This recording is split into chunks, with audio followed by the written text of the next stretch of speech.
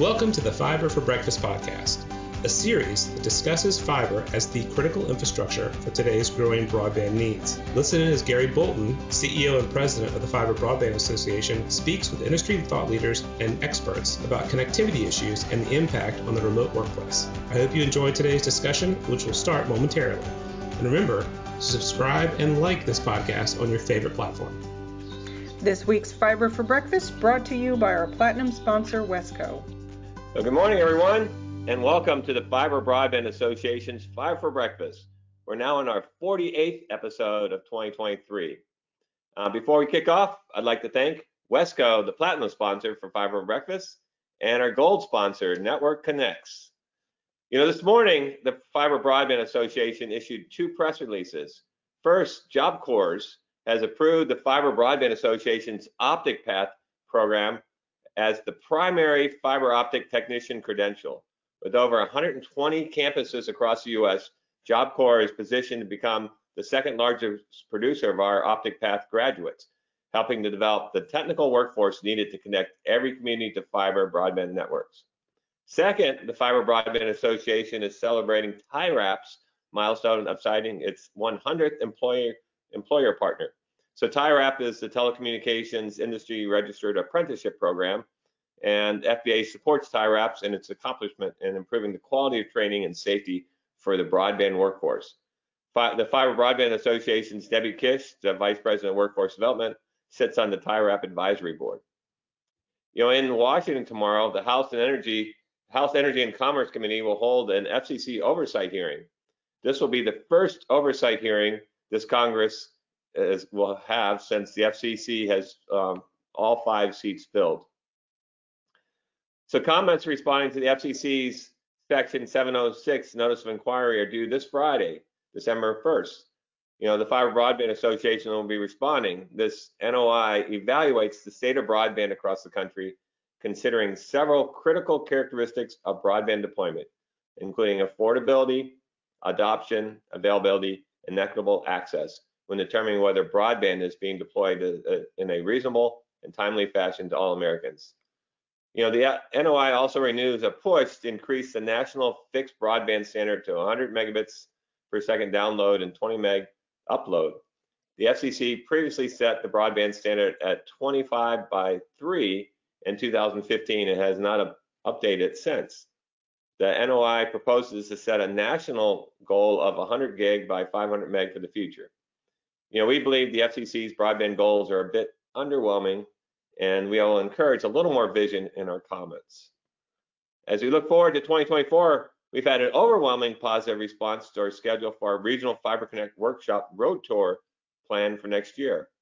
Our upcoming Fiber Connect workshops will be in Richmond in February, in Little Rock in April, and Park City in June, Des Moines in September, and Albuquerque in November.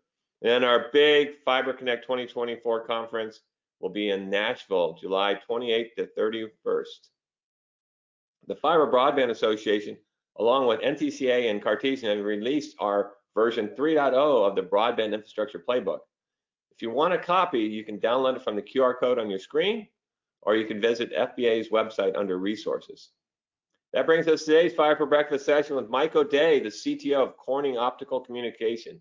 He's going to be discussing artificial intelligence powered by fiber-rich networks. Last week on Fiber for Breakfast, our guest was Jeff Wabick, the CTO of DC Blocks, to discuss fiber and digital infrastructure growth in the Southeast, a real-life story. Today on Fiber for Breakfast, our guest is Mike O'Day, the CTO of Corning Optical Communications, who's going to be discussing artificial intelligence powered by fiber-rich networks. Mike is the Chief Technology for Corning Optical Communications, and he's responsible for leading the disruptive innovation programs and adoption by customers while aligning the optical fiber, cable, and connectivity R&D organizations to deliver innovation required for growth. Mike joined the Corning family upon leaving the U.S. Army in 1998. Most of his career had been spent managing Corning's optical connectivity products, helping launch fiber-to-the-home product lines in support of Verizon's FiOS initiative. Mike hails from Northern Missouri and received his undergraduate degree from West Point in 1991 and his master's in business administration from Minnesota State University in 1998. He has spent 7 years on active duty as a field artillery officer, primarily in the 4th Infantry Division and the 29th Artillery Regiment, participating in training and peacekeeping operations after the Persian Gulf War in 1991. So thank you, Mike, for your service and welcome. And for audience, please type in your questions as we go, and we'll work them into the Q&A at the end. So let's get things started, and I'll turn things over to Mike. Gary, thank you for the introduction. And I would just say, as we get started, we are super grateful for the invitation. All of us at Corning appreciate our longstanding relationship with the Fiber Broadband Association and all the work that you're doing. As Gary mentioned, I'm part of the Corning Optical Communications business, where we deliver solutions for growing markets like fiber to the home and data centers. And we're proud of the breakthrough innovations that our industry has moved our industry forward, starting with the invention of our low-loss optical fiber from Corning more than 50 years ago. So we've been at it a long time. Now, all of you know firsthand how fiber is taking center stage in the ongoing work in bringing high-speed connectivity to homes, businesses, communities around the country and around the world. But what many people may not realize is that fiber is also playing a pivotal role in another fast-moving technology trend inside a data center, and that trend is artificial intelligence, or AI. And today I'll just share simply a perspective from Corning, how AI is quickly driving the need for more optical connectivity, and in doing so, what happens is that it creates the need for new applications across many vertical markets and industries that consumers and businesses will use. And those applications, of course, will require more broadband access and connectivity, something this association and many of the attendees on the call today know quite a bit about. And I thought I would just start simply with a perspective that's shared in many forums about how AI is beginning to impact our lives. And what we think is that we're at a moment when AI is becoming an integral part to a wide range of industry sectors that affect both currently and in the future how we come to work and the work that we do. Some of these applications are in use right now, but most or many others are in their infancy or even yet to emerge, and all have the potential to change how we work and how we live. And I'll just briefly touch on a few examples that aren't necessarily specific to what we do at Corning, but in general affecting our daily lives. In the field of healthcare, for instance, AI holds the promise of helping doctors and clinicians in their life-saving work to help detect abnormalities in medical imaging, as an example, or helping oncologists make more sophisticated data-driven cancer treatment regimens for those battling cancer. Educators, for instance, can customize content to individual student performance, driving tutoring systems that adapt to students' strengths and weaknesses, and offering sort of personalized coaching and help on the learning spectrum. On the factory floor, and manufacture is one that is near and dear to our heart, leveraging AI tools to inspect and identify defects in real time, either replacing mundane tasks that we use operators to do, getting more efficient with that and getting more output, for instance, in our fiber making process, using the use of AI and generating output on existing assets. In finance, AI helps protect against unauthorized transactions. There's examples of that. I think we all appreciate that on fraud detection, and also new tools for portfolio management and other investment considerations. I think if you just watch things that pop up on social media, Warren Buffett claims to use AI, and that's how he is making his investment choices now. So we'll see. He's had a lot of success, so I'm not sure I would change. Now, if you get into the transportation area and stuck in traffic on a regular basis, you can appreciate how AI holds the potential to dramatically improve traffic flow through AI-enabled traffic signal control systems that adjust signals in real time and helping reduce congestion and improve the overall flow of traffic. And then one I don't have on the screen, but I would just mention, and I know recently in one of the Fiber for Breakfast installments, quantum computing was discussed. And I think unlocking even potentially more possibilities in the realm of generative AI as quantum computers can process a vast number of possibilities at the same time or simultaneously. It potentially speeds up these AI algorithms and models to process even larger data sets even more efficiently. And that just then unlocks and unleashes more applications to change the way that we work and live. So it's an exciting time. In some ways it's a scary time because we're not quite sure, computers replacing what humans have traditionally done in many ways can be a little daunting, but I think the potential is unlimited and can be used to make the world a little bit better place. Let's talk a little bit, if we go to the next slide, just a little bit of background that many probably know as well as I do, but this is happening at a much faster pace than many anticipated, and I'll share that in the subsequent slides and the impact of that in the optical connectivity domain and how do you build an actual AI network, which is where a ton of effort and challenge exists at the moment. But if we just take a step back for a few years, all this growth in AI is really starting to accelerate. Consider ChatGPT and its successive transformations in just the last few years. It was in 2020 that GPT-3 was introduced with far more extensive capabilities than earlier versions. The original GPT introduced back in 2018 had 117 million parameters, which are the learnable elements of the model during the training process, while GPT-3 in 2020 was introduced with 175 billion parameters, making it one of the largest language models in existence and representing a substantial leap in scale and capability. And if you fast forward November 2022, ChatGPT released to the public about a year ago, in fact, and to say it attracted a lot of attention is an understatement.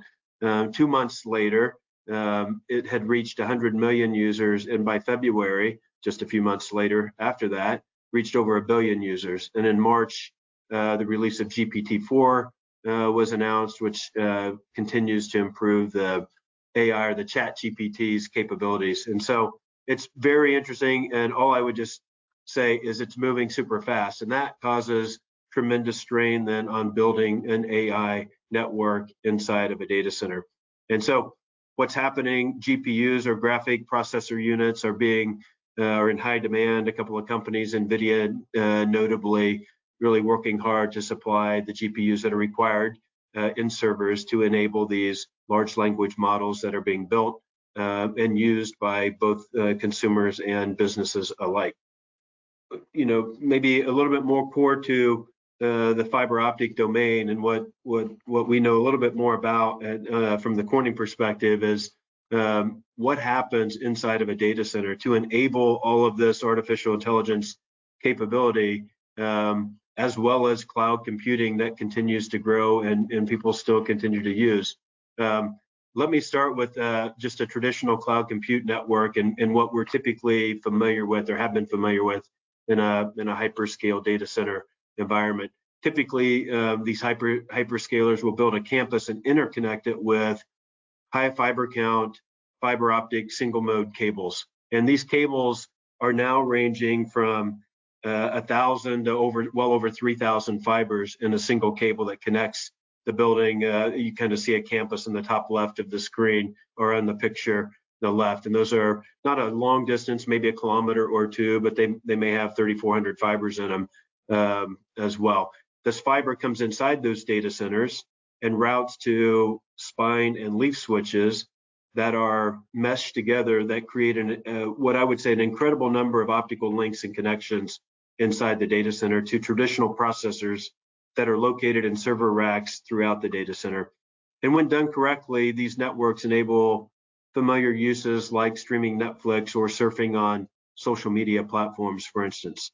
And now to enable the AI network, the network you see on the right-hand side, think of this still in the four walls of the physical construct, clusters of powerful servers with many GPUs are needed that require a high number of connections. And this We call that an AI cluster, or AI clusters is a common term where these servers are being built, get connected back to the primary cloud network and routed appropriately back out to the internet, essentially.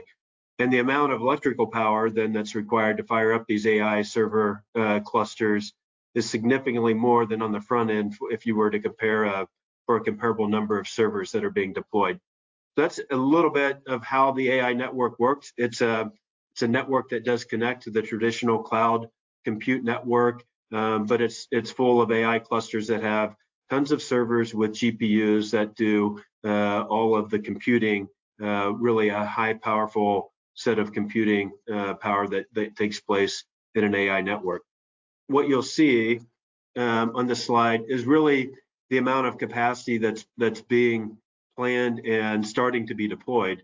We're seeing leading hyperscalers today design and build data centers with the second optical AI network, which increases optical connections by up to 5 times more inside of a data center. And as this chart shows, our analysis projects that significant growth in the capacity deployment between now and 2027. You'll see the dark blue is traditional cloud compute, which continues to grow. And then the lighter shade is the AI network, the amount of megawatts on the y-axis that have to be deployed to enable both the cloud compute and an AI optical network. The industry's tracked megawatts, by the way, for years. It's a good surrogate for how much growth is being deployed, and this will continue into the future for sure. It tracks and it is correlated well with the size and compute capabilities within a data center. One new metric that I think will emerge in the coming months is the number of GPUs being deployed, because that will begin to help the industry understand the AI compute power and optical links required to build an AI data center. And so by 2027, you'll see that the number of megawatts deployed for AI, that AI network, if you will be on par roughly with those required to support the traditional cloud compute applications, which also continues to grow nicely as well. So a lot of growth ahead in the data center, which is going to consume a lot of fiber, but a lot of fiber connections to connect all of these powerful servers that are being deployed. To build an AI network, I thought I'd start with a short recall, Gary, from 6 months ago or so when I joined Fiber for Breakfast and talked about our focus on the 4 S's of innovation and why that matters to both fiber to the home networks and data center networks. What we've heard from data center operators that the speed to build a network is the #1 challenge they are facing. And AI is happening much faster than anyone expected, and the race is on to get these networks built.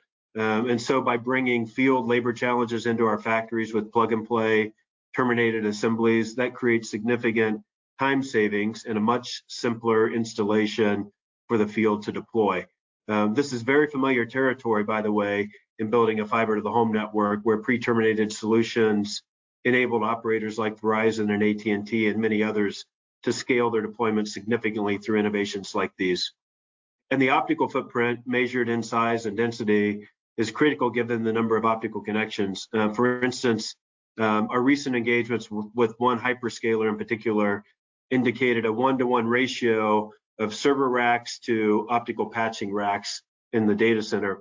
And what that means is that valuable real estate in a data center is consumed with racks full of patch panels and not revenue generating servers.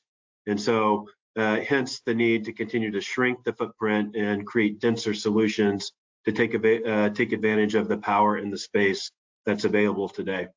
And so lastly, leveraging our capabilities to shrink that footprint naturally creates a sustainability benefit by using less materials. If you can shrink the materials, the cables, the fibers, the connectors being used, we think our innovations, our next generation of innovations anyway, will result in more than a 50% carbon footprint reduction in the network that's being deployed. Okay, almost to the end. The next slide really is just to show a few of the optical componentry and solutions that are being deployed in a data center. And so to create the benefits that I mentioned on the previous slide, the industry is using what I'll call new keystone components, and that includes a new, smaller fiber. For instance, an example is our new 200 micron Corning Contour single mode fiber, which is 20% smaller in diameter with superior bendability and low signal loss compared to 250 micron single mode fibers that have been deployed for the last several years. And these new fibers then enable a cable revolution, and with the ability to create much higher cable density and fiber counts while reducing the outer diameter of the cables. And lastly, then a new multi-fiber connector has been developed that miniaturizes traditional MT connectivity, 12 and 24 fiber connectivity. This connector increases the fiber density in the housing by 4 times over a traditional 24 fiber MTP connector, which is highlighted in the simple picture on the right. And this just simply shows the evolution from an LC duplex connector, 6 2-fiber LCs in a cassette in a housing would terminate 12 fibers. The second one is a 24 fiber MTP connector. I'm sorry, a 12 fiber MTP connector that's 48 fibers. So in that same space, you can see it's gone from 12 to 48 to 96 to 384 fibers are terminated in a cassette in the same footprint. And so that's a dramatic increase that allows and really plays on the density vector that I mentioned earlier. Okay, my last slide, just to close, is really that AI changes the game for data centers. Emerging AI architectures, they represent a step change in passive optical content in the data center. And at Corning, that's what we're focused on, and excited to be working with the world's largest hyperscale cloud operators to lay the fiber-rich foundation that's required to enable those AI applications. And just as importantly, we see this trend being a game changer in the access network, frankly. To use this powerful compute capability, it requires high bandwidth networks that enterprises and consumers can access to realize AI's potential. And so the work that this association and that we all continue to do to get the world connected is even more and more critical to ensure nobody or no country gets left behind. And so thank you, Gary. Thanks to the Fiber Broadband Association again for allowing me to share a little bit of insight on AI and the transformation that's taking place. And I'm glad with the time that we have left to field any questions. Well, Mike, as always, this is fascinating. So can you help our audience understand kind of the correlation between the connectivity in the data center and the impact on the access network? Yeah, it's similar, different products at the end of the day, but it's still the same components. It's still single mode fiber that's deployed in the access network that's being deployed in data centers largely. It's pre-terminated solutions. So if you think about connecting a fiber to the home network, buying assemblies that have connectors already put on from the factory really enables the speed of deployment. In the outside plant, they're hardened. They have to withstand the elements of weather and being buried in a hand hole or cables and connectors being on the side of a house or on a pole. In a data center, it's a pretty benign environment, temperature controlled. And so there's some differences there in the products in terms of what they have to withstand in terms of the physical elements that the physical network is exposed to. But by and large, it's still the same componentry, just again, an indoor versus an outdoor environment. Pre-connectorized is happening now. That's been a trend in the data center for a long time with plug and play assemblies.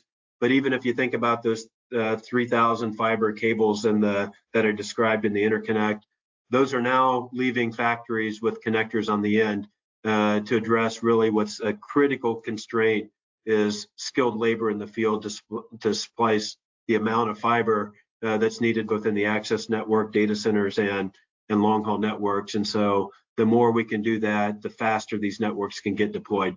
And that's what's happening in both the access and the data center network.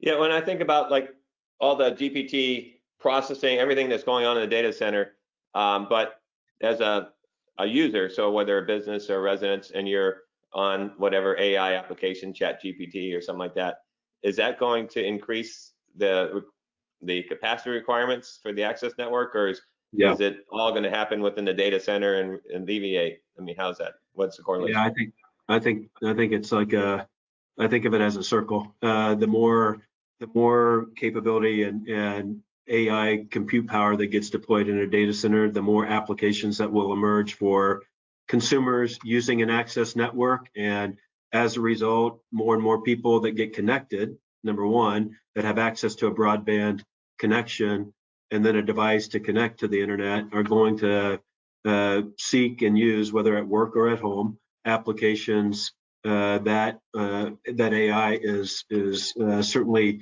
integral to. And so that access network is going to then feed more demand and more compute power that's needed. And that's why you see the megawatts or the AI compute continue to grow, is because the demand that consumers and businesses and enterprise and manufacturers are going to need is just going to continue to grow. And that's why I call it a circle. It feeds off one another, and more capacity in AI cloud compute servers means more applications get created, more bandwidth intensive applications typically that consumers use, and thus the need for more optical big pipes continues forward for the next many years to come.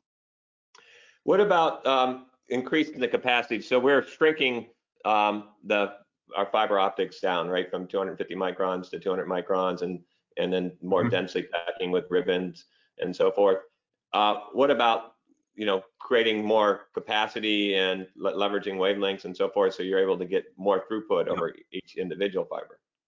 Yeah, we see a lot of activity on a number of fronts. At the end of the day, shrinking fibers to get more fibers in a finite amount of space, either more fibers in the same cable diameter or the same number of fibers in a smaller cable diameter to fit them in limited spaces that are available, is happening from 250 to 200. I think over the next 5 years, you'll see even smaller fibers, less than 200 micron. That still is a traditional single mode fiber that gets connected and spliced like 250 or 200 will.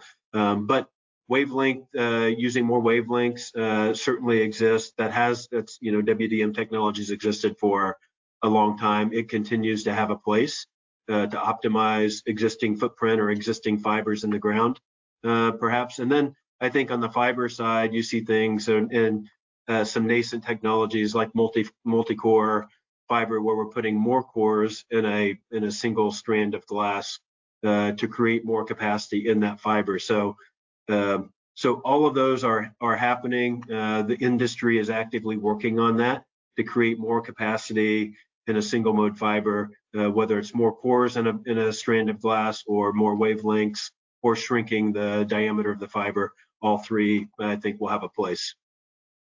All right, one of the questions that came in is, and this might be a little bit out of your lane, but can you speak the impact of AI on the fiber workforce? So is that what's the impact on the workforce needs for fiber deployment? Yeah, no, I think it is in our lane, because we understand, we are a maker and seller of fiber optic equipment, and if there aren't trained and skilled craftsmen to install fiber networks, then we aren't making and selling optical products. So we understand that constraint really well. I think at a high level, all I would say is the demand in the access network is equal to the demand in the hyperscale network. They both rely on folks that understand how to handle, manage, splice, and deploy a fiber network. And so there is a big constraint that continues in our industry of having enough skilled laborers to deploy optical networks, whether it's inside of a data center or in a fiber to the home in a small community. And I think, the thing that we are focused on, as I mentioned, is the more of that labor that we can put into the factory to ease the burden of having enough skilled workers, I think is going to be critical to ensure that both of these networks, the access and the AI networks, can be built like we want them to be built, at speed, with scale, sooner than later. Yeah, I would say that AI would probably help a lot of the efficiencies. Like next week, we're going to be talking with Common Ground Alliance about locators and so forth. And, it's making sure that locators are there when you need it, when you've got your backhoe ready to dig. So I think those kind of efficiencies of making sure that we prioritize and got the people at the right place at the right time. But Mike, thanks for joining us today. Always love hearing from you and your insights and knowledge on AI and optical networking. So thank you. And I look forward to next week. So please join us next week. We'll have Sarah Magruder-Lyle, the president and CEO of the Common Ground Alliance, who's going to be discussing increasing reliability by reducing dig-ins, fiber's critical role in reversing damage trends. So you're not going to want to miss that. And anyway, look forward to seeing you guys next Wednesday.